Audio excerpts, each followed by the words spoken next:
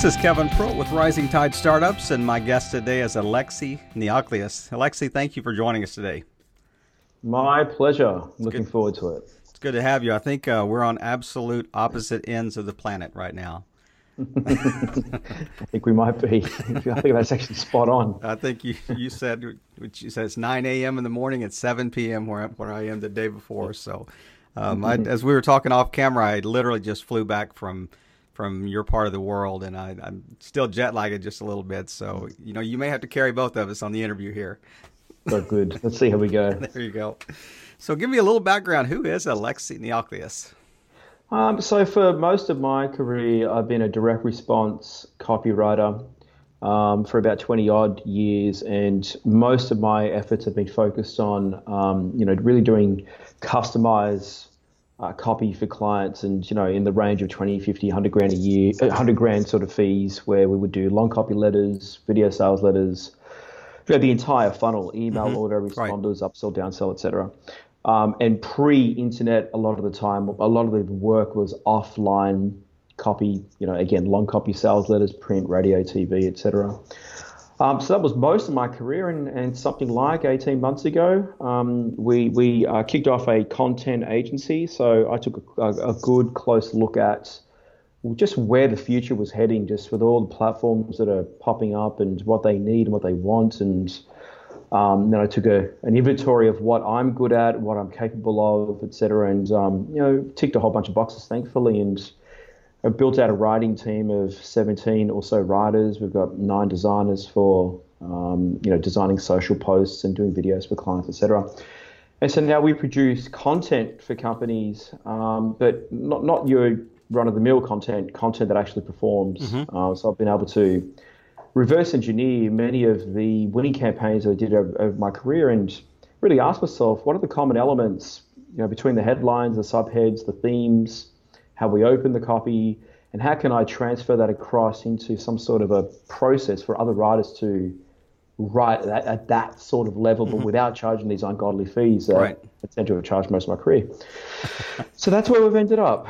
Yeah, so the content we do, I like to say, is it's content that performs. If it's joint at the hip with sensible media buying, or if there's distribution built in terms of email lists and a good social platform, then it's gonna pay for itself many times over.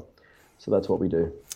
Well, you've already tempted me here, because normally these interviews are about 30 minutes long, and each element that you mentioned we could probably talk about for 30 minutes. So I'm going to do my best to kind of narrow some things down here, but I really want to give you the space later in the interview to kind of unpack some of these things, because I just think they're so germane to our audience.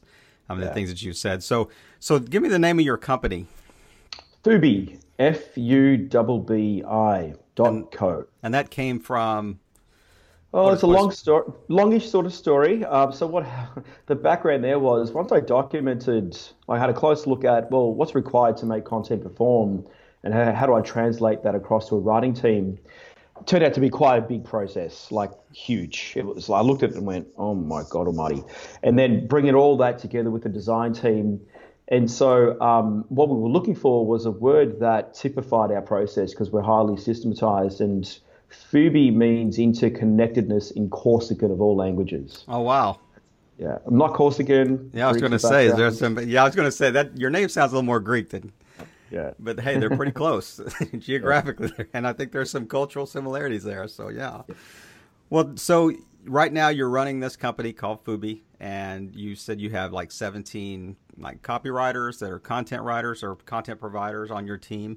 So tell me, what caused the shift 18 months ago from what you were doing to say, hey, let me really refine this process, and obviously you were doing well up to that point, because charging those kind of fees, it doesn't take too many of those to make a good year. So yeah, what was the impetus for the shift? Well, I guess a few things. I grew a little bit tired of being the person having to be the person. Right. And that was the first thing. Second thing is, I sort of felt it was time, because one of the skill sets that I've got is I can think in systems. I can reverse engineer just process. I can't do that, and that's not a necessarily a common trait for someone with a writing background. So I Exactly. can do that. Plus, I know how to manage and lead teams. There's a few things that I could do over and above copy, and I thought, geez, you know what, we might be onto something here. If I am able to create an agency that can really produce content that truly, my fellow colleagues look at it and say, holy crap, how did you do that? Well, first up, I didn't do it. My team did it. What, your team did it? And what? So if I'm able to produce that sort of response, and then most importantly, the clients actually generate ROI off it, we might be onto something, because the future definitely, absolutely is content. However, everybody's faced with the same problem. How do you make your content, get free of the clutter? How to make it stand out? There's just so much content out there. And, if there's anything that we know, it's how to craft narratives that get attention. Here we are. Well, 20 years has given you a long track record to kind of look back and have a lot of content to reverse engineer. Did you also look outside of the stuff that you had produced to see, like, did you look at other outside campaigns and, email campaigns and other projects and say, oh, these have been very successful? What made them successful? And try to reverse engineer them as well? Yeah, so that would have been implicit in, the answer is yes, for sure. Because for many years I've had many mentors. I've learned from so many wonderful people. Probably the most notable was he's a gentleman called Paris Lampropoulos, who is now a very, very close friend. He's, in my estimation, certainly the number one health copywriter in the world. I mean, he's been paid over $1 million just for one sales letter. So a number of years ago, I became actually his copy cub. That's what we call them, the copy cubs. And learned from him literally at the feet of the master for a number of years. And whatever skill I thought I had before was irrelevant compared to what I learned. He just has genuine IP that is just, so through him as a lens, I really got access to what the best of the best of the best do. And from that, I did sign a non-disclosure, so I can't show anybody how he does things. Right. But what I did as the next best was work out how to create systems that don't sort of unveil what he teaches, but still can get the outcome. Was not easy. Yeah. So right now you're focusing on your team kind of building these processes and the content. Is this mainly for, are you creating courses that teach people how to do this? What's the main outcome right now? Or are you still producing content for like sales campaigns, email campaigns and stuff like that? Or are you looking more toward kind of the delivery side of training? What are you most involved in right now? So for the most part, the core of what we do is article content. Because we're a writing team and I have a writing background, the first thing we will do is write a great article. But again, there's a big, long process behind, well, what should the subject be about? What should the theme focus on? How do we open that particular article for that theme?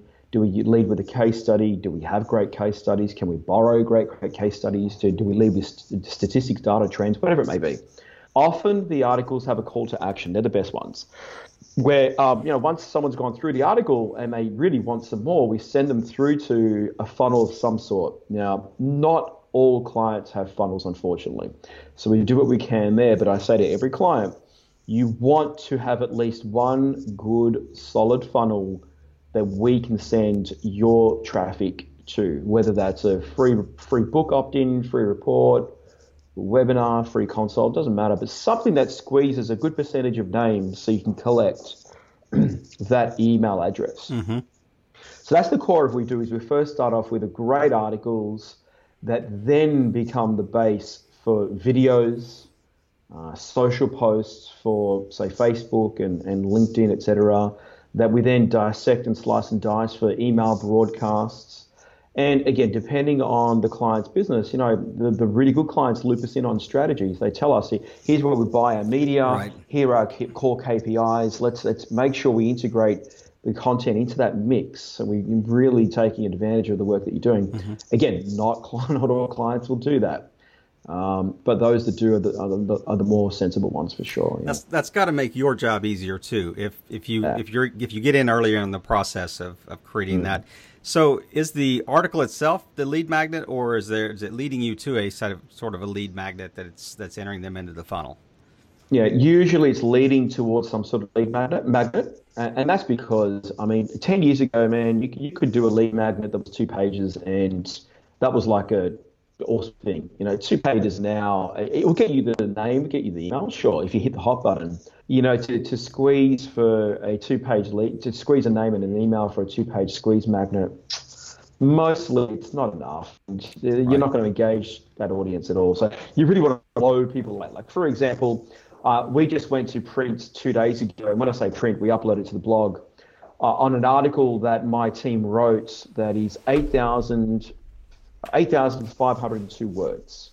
Okay. Pretty long and the article. subject, a long article. And we reverse engineered a SaaS company, Zoho's marketing strategy. Incredible company. When we did the research, I was like, wow, we've got to do a story on this. 8,500 words. Now, that is for free on the blog. So we could probably give it as a download, but this is where the market's moving, where it's not just about the length, it's the quality standards is increasingly getting higher and higher every year. So for us, as an example, we spent quite a bit of time writing this incredible article that we are going to get a lot of mileage out of by turning into videos, post it on LinkedIn, we'll post into certain groups on Facebook, and on LinkedIn we'll do some cold email outreach, we'll run some Facebook ads, we'll boost the posts. But that one article, though, gets incredible mileage because it's such a deep dive on that company's marketing process. Whereas if it was just a 13, 14, 1,500 word article, you couldn't get as much mileage. You would need to produce more and more content. So that article is not for the benefit of Zoho. That's about their processes. So it's in essence here's the top 10 steps of how they market, that type of thing. Okay. So tell me, since you started Fubi, what would you say would be your lowest point that you've encountered in the last 18 months? The lowest point. That's a tough one. The lowest point might have been losing one of our clients. It might, and only because it was completely our fault. Now, the funny thing is, the content was superb. The client was absolutely happy, but he was 72 years old. And we just failed to realize that a 72-year-old often needs a bit more hand-holding than normal. And so it was so obvious that I looked at it and went, we've got to upgrade our customer service here. I just thought, as long as we do great content and we're consistent on it, that's good enough. And when he cancelled, I went, what? He's got the most incredible content out there. Absolutely blown away with that content, yet he's just cancelled.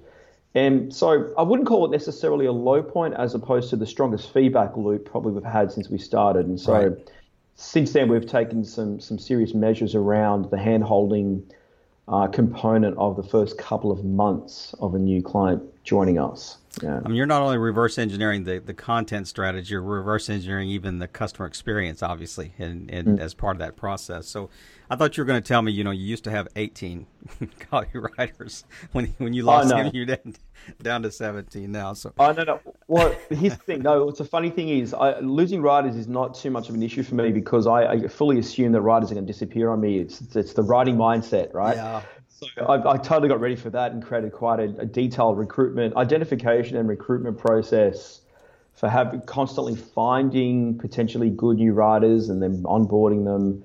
I absolutely know the writers. I know the writer mindset. Different mindset. There you go. Well, yeah, you are one. So tell me, are they all locally there, or do they work remotely around the world, or where do you find your writers? Everybody works remotely, and that's done on purpose because there is an abundance of writers. There's no skills shortage when it comes to writers.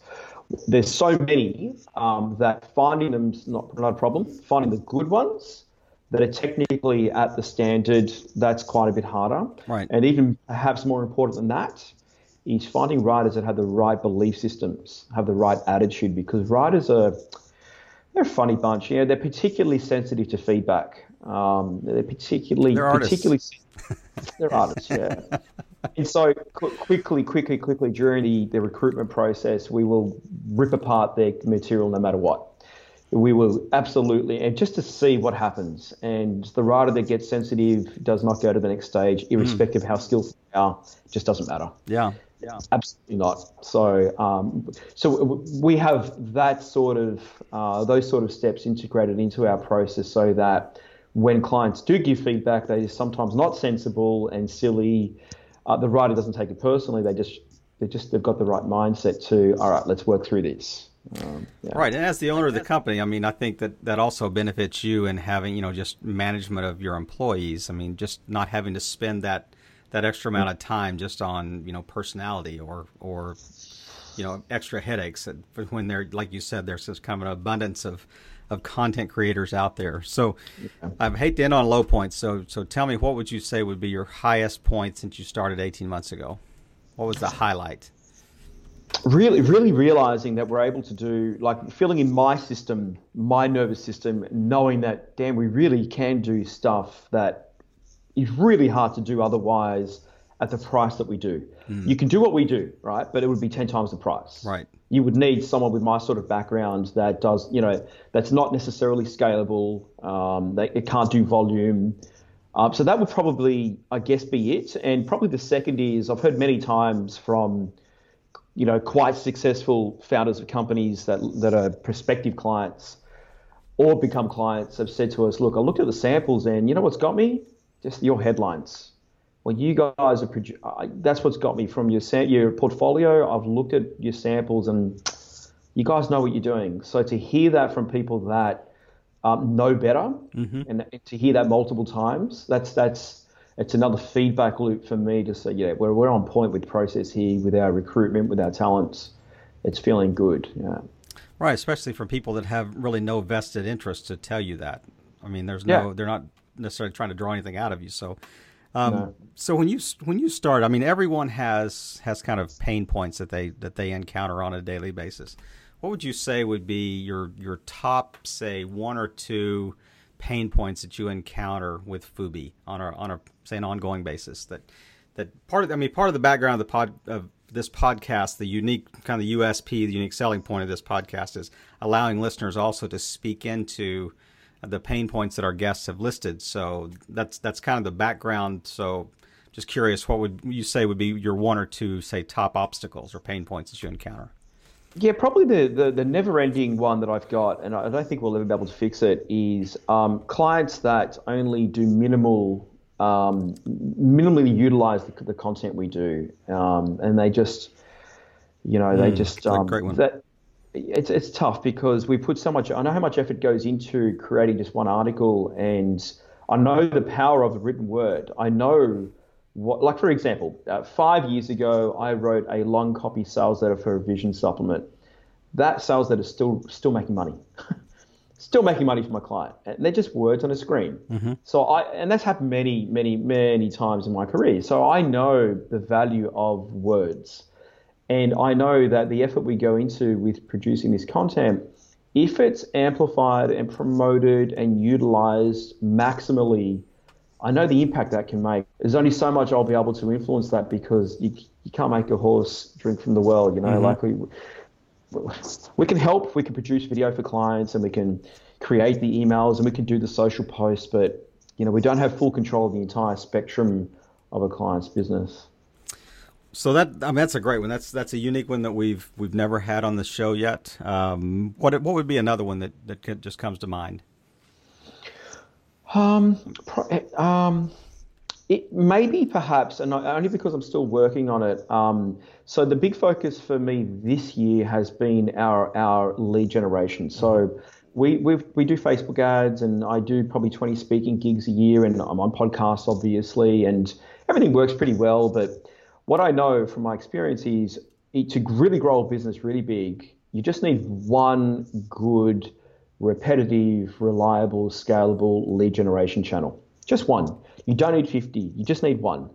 And once you get that one, then how I do things is I assign like a risk matrix to it in my mind. I ask myself, all right, so what is the likelihood of this particular activity not working in 6 months or in 12 months? So for example, if I was in the weight loss space and I wanted to run Facebook ads for my product, and that's working a treat, that would have a high risk rating, very, very high. At some point, Facebook's going to give you problems. I've never not seen that happen. So, but that's been my core focus for most of this year, and we've probably, I think I'm very confident we've found our channel. It's working incredibly well. So, and it's an outbound process, meaning we're reaching out to companies that have never heard us before, and so therefore, what that means is, in terms of the biggest challenge, or the second biggest challenge, is helping those that have never heard us before quickly see the uniqueness and compelling value of what we do. That's the challenge of outbound versus inbound. Your inbound strategy, you've got thousands of invisible prospects that you don't know really where they're at in their evolution, in their qualification to work with you, until they take an action. Opt in, inquire, etc. And then, if they actually inquire, but they've been watching your content for the last year, your conversion rate is going to be massive. Sure. Whereas an outbound strategy to people that have never heard you before, it can take longer. And so I'm working on refining our sales cycle, so to speak, for that one channel. Right. And that hook's got to be really good. Yeah. Because you just flash across their screen and either they're interested or they're not, and it's especially on an outbound basis. So those are great pain points, and I'll be anxious to see what kind of feedback we get on those two things, because like I said, we've got a kind of a wide range of people that are listening to our podcast here. But so I want to kind of focus a little bit and just dive a little deeper, just hear a little bit more just about you, and just tell me one person that you follow pretty closely in the online space that really inspires you. In the online space, what's funny? I don't follow too many in the online space anymore that really inspire me, and that's only because I've seen a lot and been around for a while, and a lot of the stuff that I see is much more tactical now, rather than really focusing on the stuff that really matters. So, like, for example, like a funnel. We all know a funnel is important. What concerns me is there's quite a trend right now to having these really elaborate funnels with the upsell and the downsell and the cross-sell and the tick box and the checkout and I've been down that road too, and I know the pros and the cons of that, and it's missing a key point, and that is you can do all that, that's fine, but really you need to really buckle down and understand your audience really, really well. And all this other stuff, it's all great, but if you haven't laid your foundation correctly, really understand your audience and really clarify your own business model and identify what is it you're able to do that no one else can do, that lots of people are willing to pay lots of money for, that you can keep growing for many years. And a lot of the symptomatic issues that companies face in business, a lot of cash flow problems or high turnover or high acquisition of a new customer costs, etc., they're usually flaws of the business model. So it's a long answer to your question, but this is sort of why I don't watch a lot in the online space, because I actually, as I'm getting somewhat older, unfortunately, I'm understanding the stuff that really matters. And there's only a few core things that really matter, and the rest of it, it's peripheral. I will give you an answer though. It's not in the online space, but I will give you an answer where my focus is most days now. Reid Hoffman, the co-founder of LinkedIn, he has a brilliant podcast called Masters of Scale. He does. Brilliant. It is. So I spent a lot of time re-listening to that podcast, and he's got a series of YouTube videos called Blitz Scaling. That is just truly brilliant. And I tell you, these guys think the right way. They truly, like Brian Chesky's interview, co-founder of Airbnb. That guy's a seminal thinker, I think, and he makes it real clear. There's only really one or two core things that matter in your business at any point in time. One or two, and he's got a $30 billion company now. Yeah. So to circle back, and I was talking about the comprehensive funnels before. I know how problematic they can be to actually make happen, and many times someone starts it today and it's 6 months down the road they haven't got it up and running yet. So that's not what matters usually. What is one of Reid Hoffman's his famous quotes is, "If you're not embarrassed by your first iteration of the product, you've waited too long." So I love that. I've actually listened to that interview you mentioned, but another one that just just FYI, is that another great podcast is called by Guy Moraz. It says How I Built This. Have you happened to? It's on National Public Radio, but he interviews the same type of CEOs of companies. The guy he just interviewed the guy that just created Buffer, I think, in the last not long ago, and I think he has talked to the guy that started Airbnb and others that are at that level. So yeah, very similar in nature and content. But is there a particular quote, like a life quote that is kind of a mantra that you go by that you try to you have taped up by your laptop and you look at every day or something? I've got it on my phone because the phone's always next to me, and I can even show you. One sec. Yeah, it's this one here. I don't know if you can see what that says. I'll read it if you can't. Yeah, everything you've ever wanted is on the other side of fear. Yeah. Who wrote that? Well, who's claimed credit for that is a company here in Australia called Founder, Foundr. But I'm not sure if that's the original source, to be frank. I don't really care either way because it's a ripper. It is. It's great. It's a great quote. Yeah. It's great. So just give me a real quick application of how you kind of put that into practice. What's one thing you've done in the last 12 months that you were fearful of doing that you just had to jump out there in the sharks? Yeah, there's not a lot that I'm fearful of. More, I get just lazy about. And so for example, earlier I spoke about our outreach strategy that is the one lead generation method that's working really well. So I'll tell you what it is just to answer this next question you just asked me now. It's direct mail to CEOs of the country's fastest growing companies. That's working amazingly well, okay? Like 10 to 30% reply rates on our direct mail. So we've hit on amazing. something. Yeah. It's off the charts. But these are the CEOs of the country's fastest growing companies. So you can imagine how many touch points it requires to get them onto a call, follow up, etc. And they're not very tolerant. They're not. So, and right now it's me doing the outreach. So it's me following up. It's me doing all that. And it's initially it was a degree of discomfort, and that's partly because I'm somewhat introverted more than extroverted. I've always loved reverse marketing strategies. I've always loved have the inbound process where people call you, they're somewhat more qualified, you pick up the phone, you're the expert, etc. I've got very used to that because that's how we ran things for so long. But in the interest of keeping an open mind, we tested direct mail just to see what would happen.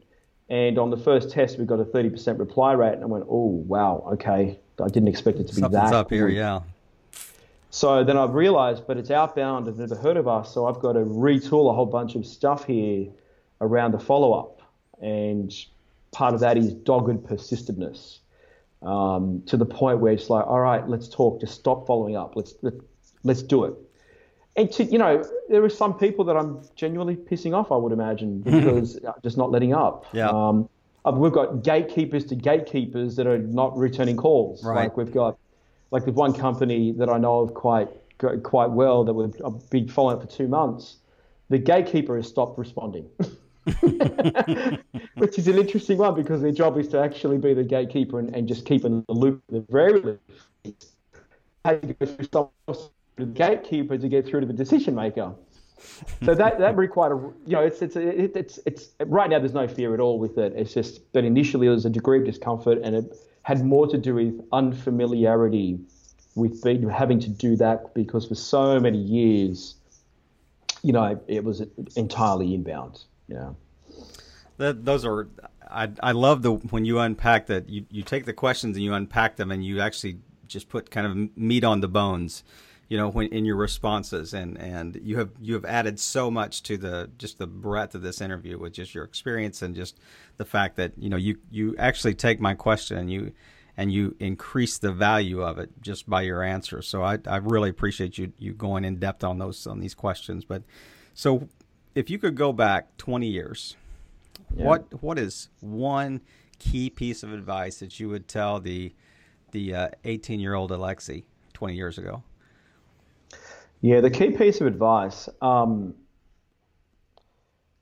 it's going to sound a bit silly, but probably I would have chosen different mentors back then. I would have moved my butt to San Francisco probably, and found and got. I always had great mentors, but I realized that some of the mentors influenced my thinking in ways that weren't the most useful at that age, and I had to unwind a bit of the thinking. So the answer would have been find mentors that pushed my buttons a lot more, that did much bigger things, and probably I would have found myself in San Francisco and New York probably. Those that are mentors that are never satisfied, that, that's probably what I would have done. I think that would have been, not to say I'm unhappy with how things have unfolded, but if I had the time again, that's what I would have done for sure. Yeah. So is there an Australian equivalent to Silicon Valley? No. I think there definitely is not. And if it's going to be anywhere, it's going to be here in Sydney. Yeah, I was going to say it's probably the heart of the tech space there. I would imagine. Yeah. Well, yeah. I think there's no place in the world like Silicon Valley, obviously. Yeah. Well, that certainly has been the case for the last 15 or 20 years. Absolutely. So, is there anything that I haven't touched on? I said at the end I would kind of circle back with you and just give you some space. If there was anything that you think would be useful for our listeners, but that I haven't asked you about, I'd love to just offer you the space. Yeah, it probably just dovetails with what we spoke about. Yeah, choose your mentors really carefully. Choose mentors that make you uncomfortable, that play a game that is so much bigger than you could possibly imagine.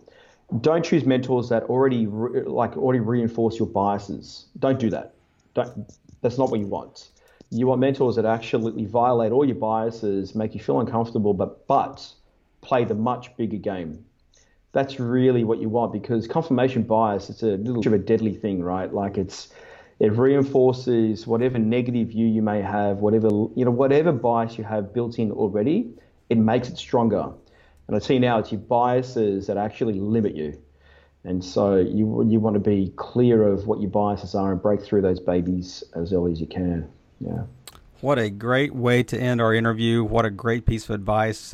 Just choose your mentors wisely. And let me recap exactly how you phrased that, so that they're playing a bigger game. Is that really what you had said? A much, much bigger game, and they make you feel uncomfortable. Right. The fact you're uncomfortable means you have biases you haven't explored, and viewpoints you haven't explored, and probably beliefs that are limiting. So if the mentor really frustrates you, but they're playing a really big game, they're producing something that you begrudgingly look at them and say, wow, that's where you want to go. Yeah. Well, Lexi, I am very grateful for your time today, and this has been a great interview. And how can people find you online? What's the easiest way? The easiest way would be to go to fubi.co/webinar. Fubi.co/webinar. It's FUBBI.co. Mm-hmm. And that's just a webinar we've set up that's loaded with content. And what we did was we reverse engineered a lot of our process, how we produce content, how we come up with how we do ideation, come up with ideas, how we lay out marketing, calendars, etc.